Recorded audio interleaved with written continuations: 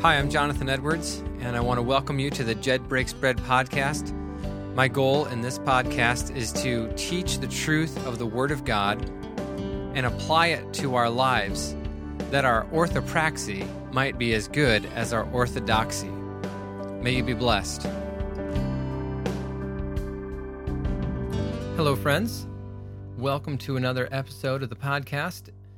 Today, I want to use this time to elaborate a little bit more on a point that I made in my sermon this past week. And if you want to find that sermon, you can go to youtube.com and you can type in The Legacy of Moses. That's the sermon title.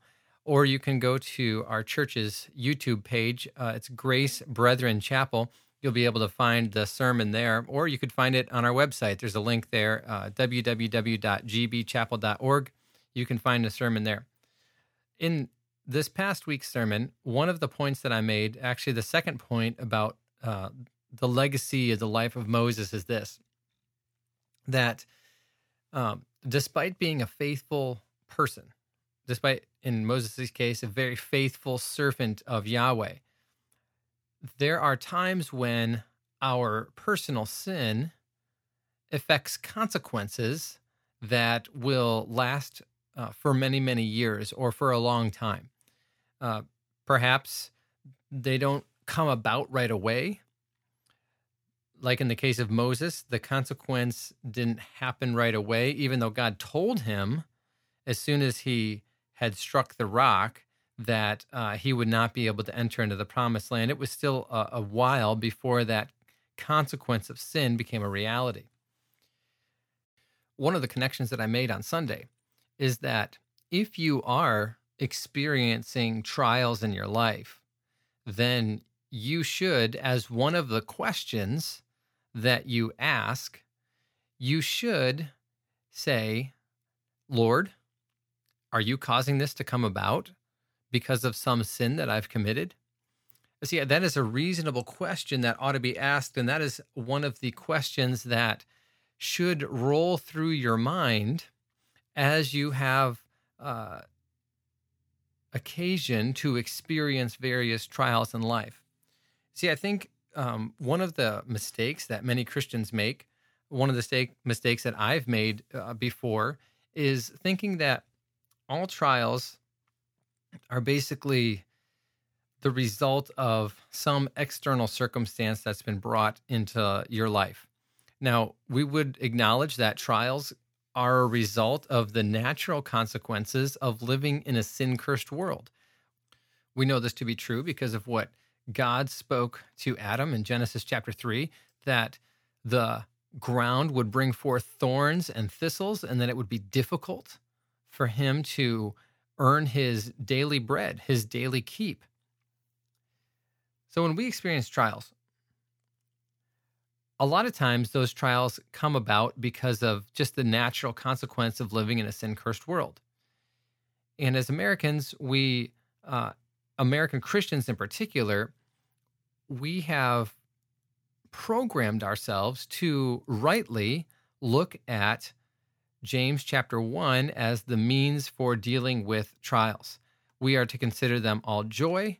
We are to understand that trials have a greater purpose, that the purpose of trials is our sanctification, and that we should grow in Christ-likeness and endurance and faith and so forth and so on as a result of trials. But that is looking to adopt that view. That is a good view of trials, but it's an incomplete view of trials because there's another aspect to why you might be experiencing trials. And it could be that it's not a result of, let's say, the sin-cursed world or the natural consequences of sin. You could be experiencing trials as a specific result of some sin that God is trying to get you to repent of. All right? And I think that this category of trials is often overlooked by believers, and that's one of the reasons why I emphasized it in my sermon this past week.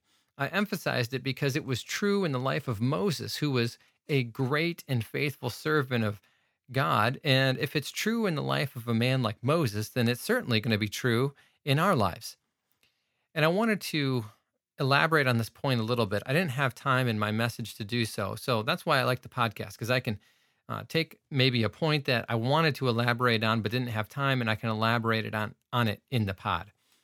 So let me turn to one of the critical passages in the New Testament that deals with God's discipline. It's Hebrews chapter 12, okay? Hebrews chapter 12, beginning in verse 4.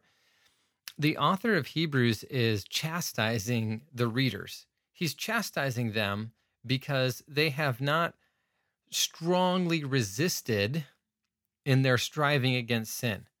In other words, these are believers who know that sin is wrong, and they're tolerating sin in their lives. They're just allowing it to be a part of their lives.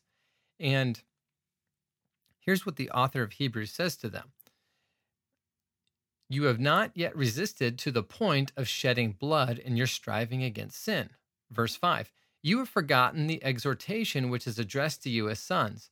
My son, do not regard lightly the discipline of the Lord, nor faint when you are reproved by him. For those whom the Lord loves, he disciplines, and he scourges every son whom he receives.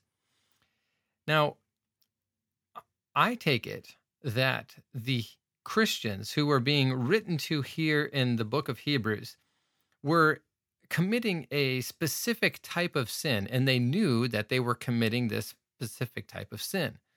It was something that was ongoing, and they had either refused to confront it in their midst, or they had refused to really deal with it in a strong way. And the author of Hebrews, if you read the rest of the context of the book, is writing to this group of Christians who is experiencing suffering.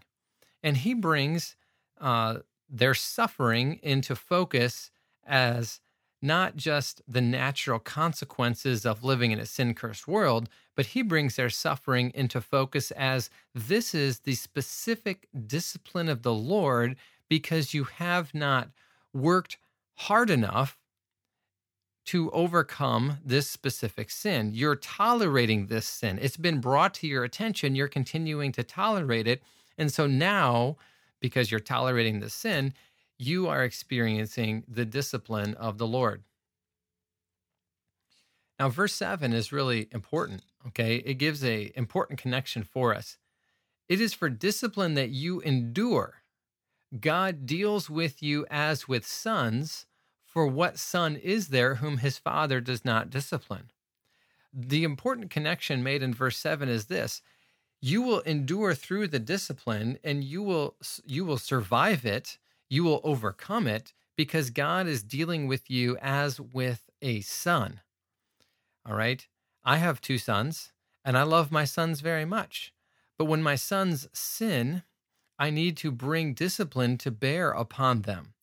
And the purpose of that is to connect the negative consequence of sin or the negative action of sin with a negative consequence in life. Does that make sense? When a person sins, when your child in particular sins, then you need to expose them to a negative consequence so that they understand sin brings pain. Sin brings suffering. Sin brings hurt. And that's exactly what God was doing to this group of Christians that the author of Hebrews was writing to. There was a well-known sin that they were committing. It was being tolerated by the community, and they were suffering as a result of the sin. And the author of Hebrews makes this very important point. God is disciplining you. He wants you to repent from the sin so that something worse doesn't happen to you. That's why he's disciplining you right now. He wants you to repent from the sin and to turn away from it. Now, the author of Hebrew makes a very important point. If we as earthly fathers discipline our children so that they will grow up to be positive, contributing members of society, how much more then should the earthly Father discipline us who are going to become citizens of heaven one day? Here's what the author of Hebrews says in verse 10. All right. And I'm going to go back to verse 8 and 9, but just verse 10. They disciplined us, that is, earthly fathers disciplined us for a short time as seemed best to them, but he disciplines us for our good so that we may share his holiness. And here's the thing. When you discipline your child, when I discipline my child, I want him to act in a way that is consistent with the word of God.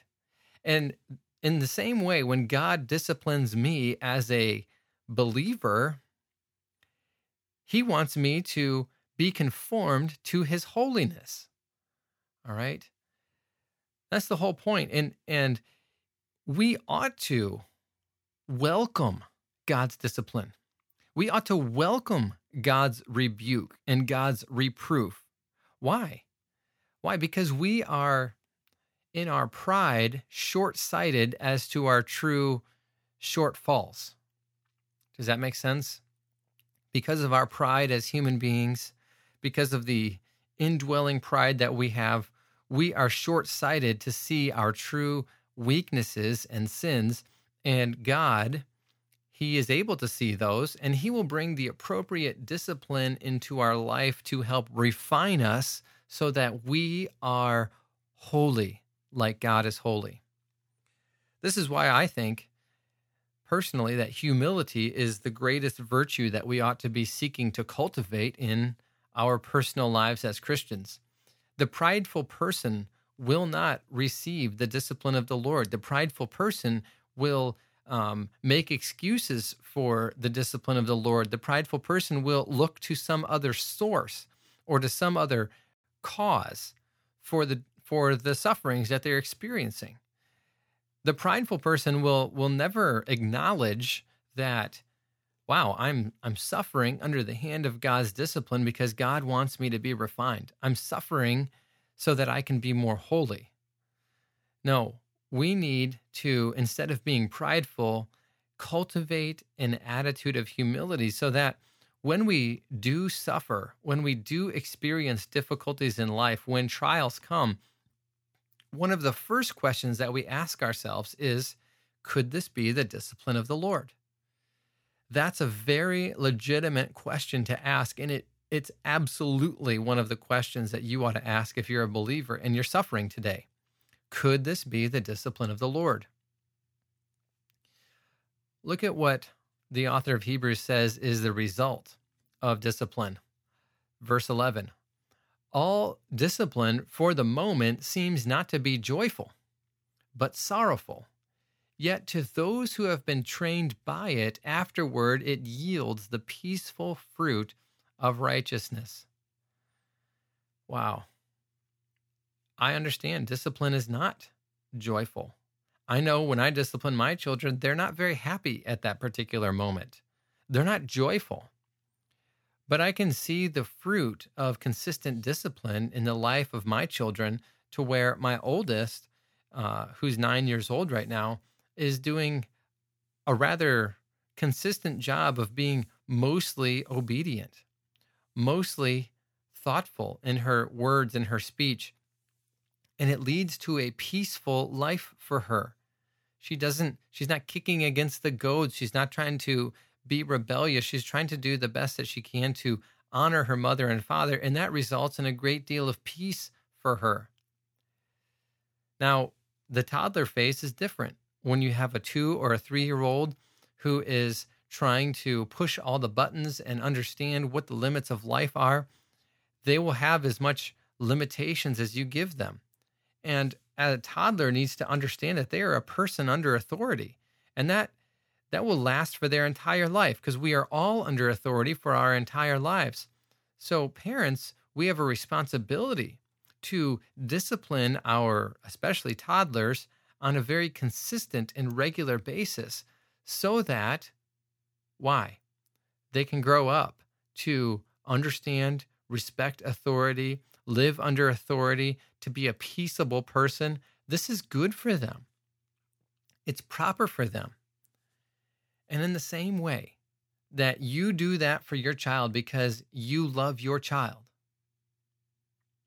God does that for you because he loves you. You are a son of God. You are a child of God. Now, what if you're saying, well, I don't know that I've ever experienced the discipline of the Lord? Well, the author of Hebrews has something to say about that. Verse 8, if you are without discipline, of which all have become partakers, then you are illegitimate children and not sons. That's quite the statement. If you're listening to this and you're saying, well, I'm a Christian, but I don't know that I've ever experienced the discipline of the Lord, you really need to do some soul searching.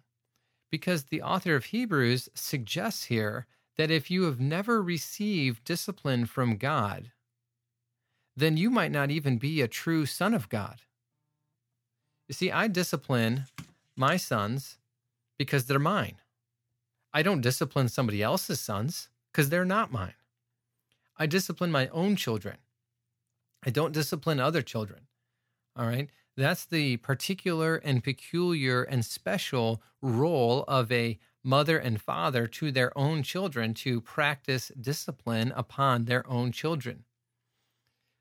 So if you're listening to this and you think, well, I don't know that I've ever been disciplined by the Lord, there's two possibilities. One is that you are not a legitimate child of God, or two, if you are a legitimate child of God, that you have not considered that the suffering and the trial in your life might be the result of God's discipline. And it might be God trying to get you to change certain sinful behaviors. Those are the two options. Either you're not a child of God, or you have stubbornly refused to see the trials as God's discipline to try to get you to change something about your life, in particular, a sin that you continue to partake in and do not repent and confess. Now, I recognize that that may sound a little bit harsh, that may be a little bit bold, but that's what the Word of God says.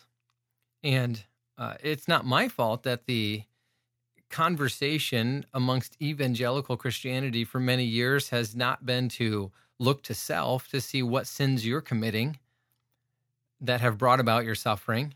Rather, the conversation has primarily centered on, okay, it's this person over here, or it's this situation over here, or it's something external to you. That's really where the conversation is focused.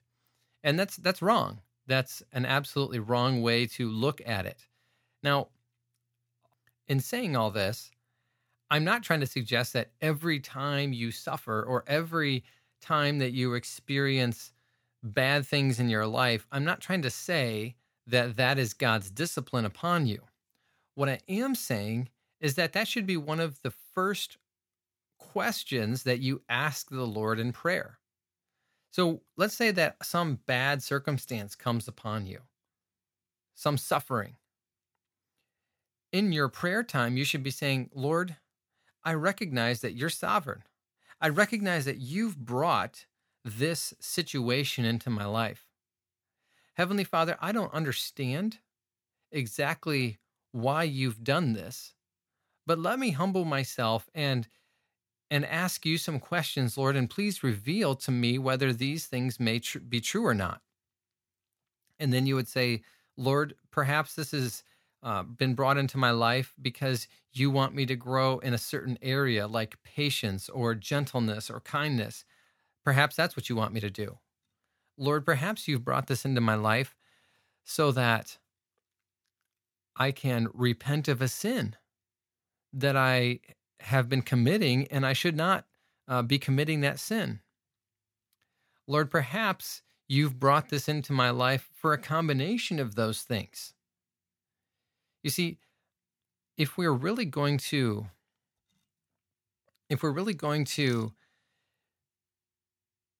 find God's purpose in our suffering, we have to be willing to consider all the alternatives. We have to put all the options on the table. And a lot of Christians aren't willing to put all the options on the table. They want it to be any option other than my own personal sin. But that's not consistent with the Word of God. And that's In fact, if you're going to do that, if you're going to take that option off the table, then as the author of Hebrews suggests, you may not even be a legitimate child of God if you're not willing to look at that. In support of this truth taught in Hebrews, I want to turn your attention to James chapter 5. This is also a pretty well-known passage, but it's well known for being controversial rather than well known for being like one of those beloved passages that people turn to for comfort.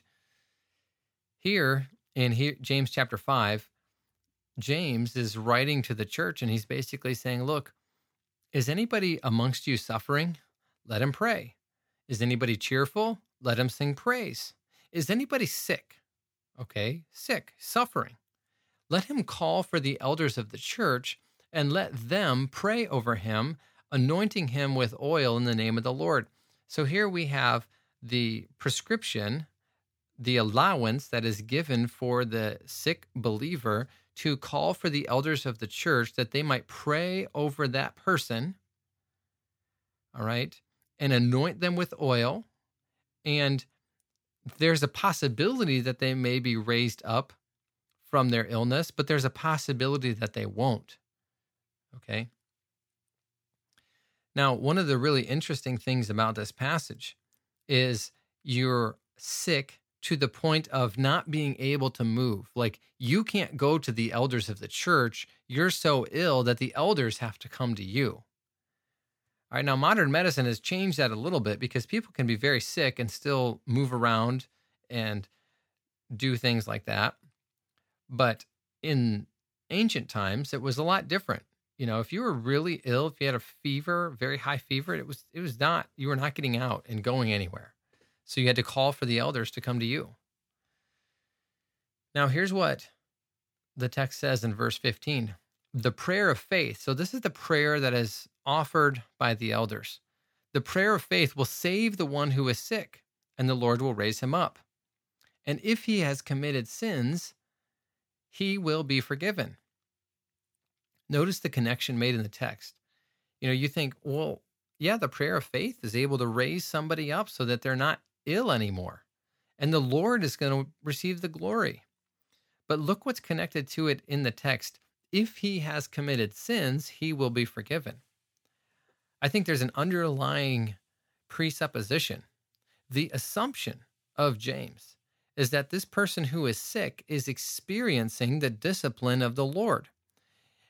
And he has committed sins. And it's because he has committed sins that he is sick. Now, this may not always be true 100% of the time, but James says it's a possibility that everybody should consider. It's certainly within the realm of reason to believe that somebody is sick because they've committed sins and they're experiencing the discipline of the Lord. You see, it's interesting that they call for the elders of the church. Why not call for, the deacons whose responsibility it is to care for the needs of the body? I think that the reason that you call for the elders is that it's the responsibility of the elders to try to help the sick individual determine what has put them in that situation. And the elders are to have the wisdom to say, have you sinned? Is there some sin in your life that the Lord might be trying to get your attention about? Perhaps there isn't one. Perhaps there is.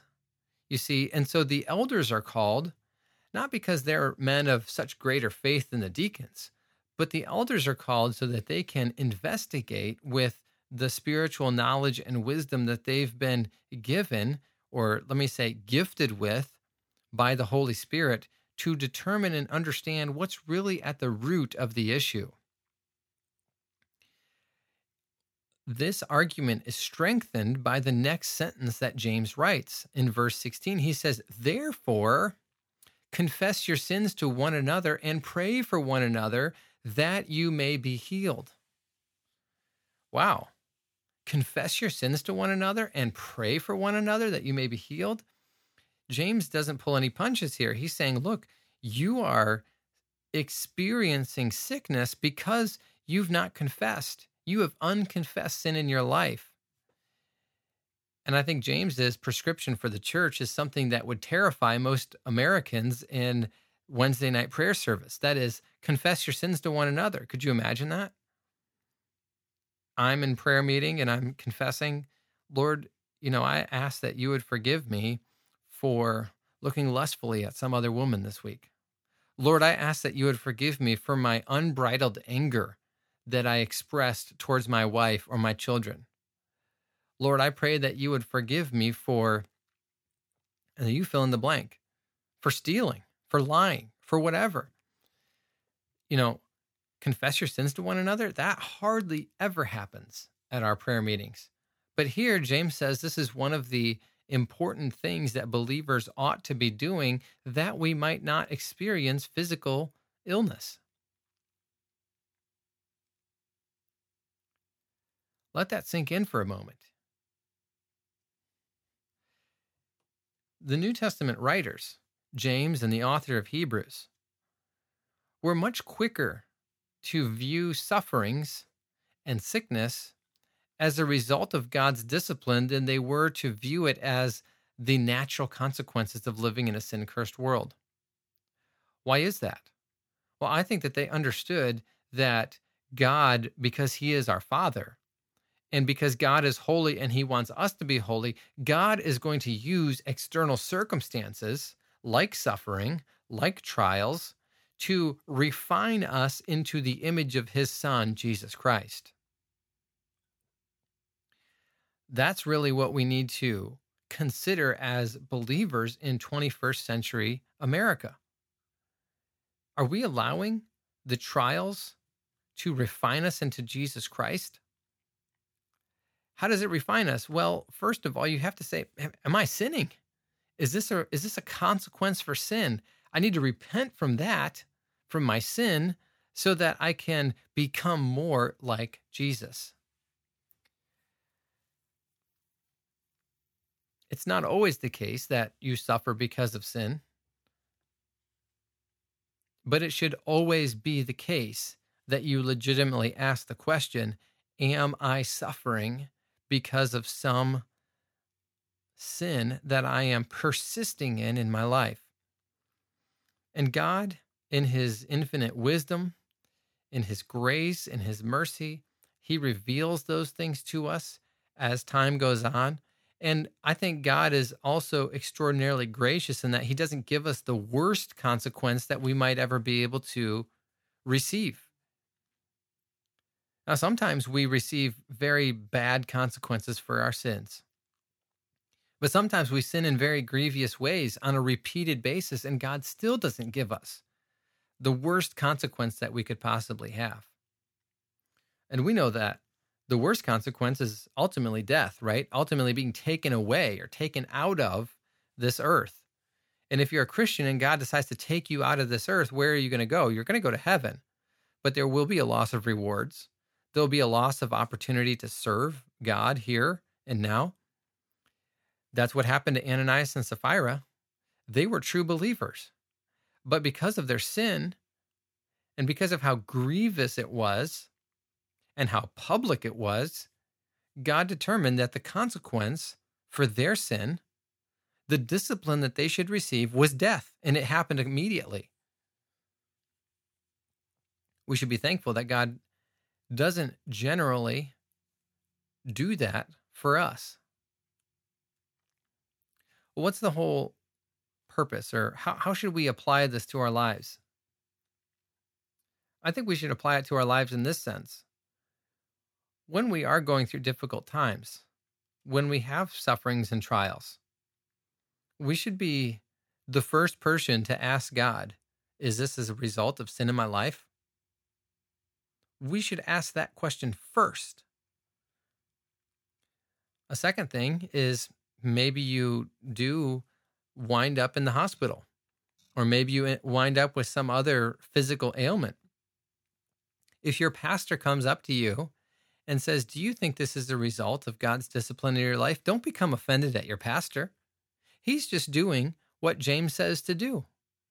He's doing what the author of Hebrews says you should be doing. And you should consider that God sent him there to ask you these questions so that you can be refined and that you can be more holy like Jesus is holy. We certainly don't want to face the discipline of the Lord.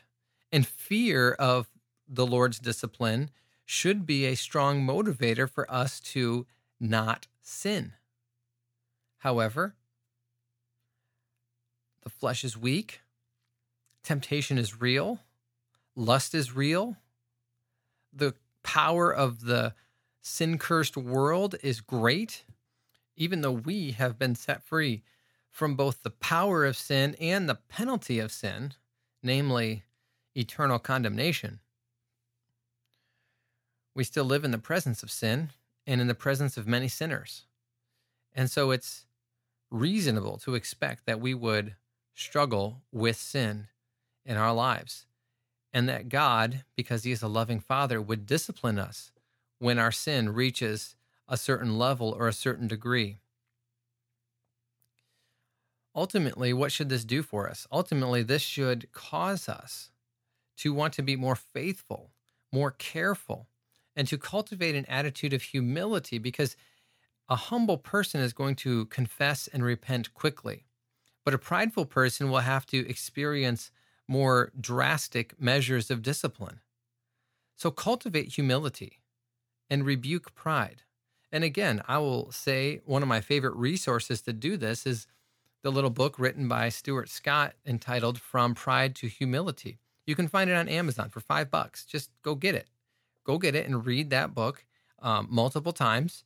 Keep it with you. Read it once a year so that you can continually be made aware of the manifestations of pride and how to put them off, and the expressions of humility and how to put those on.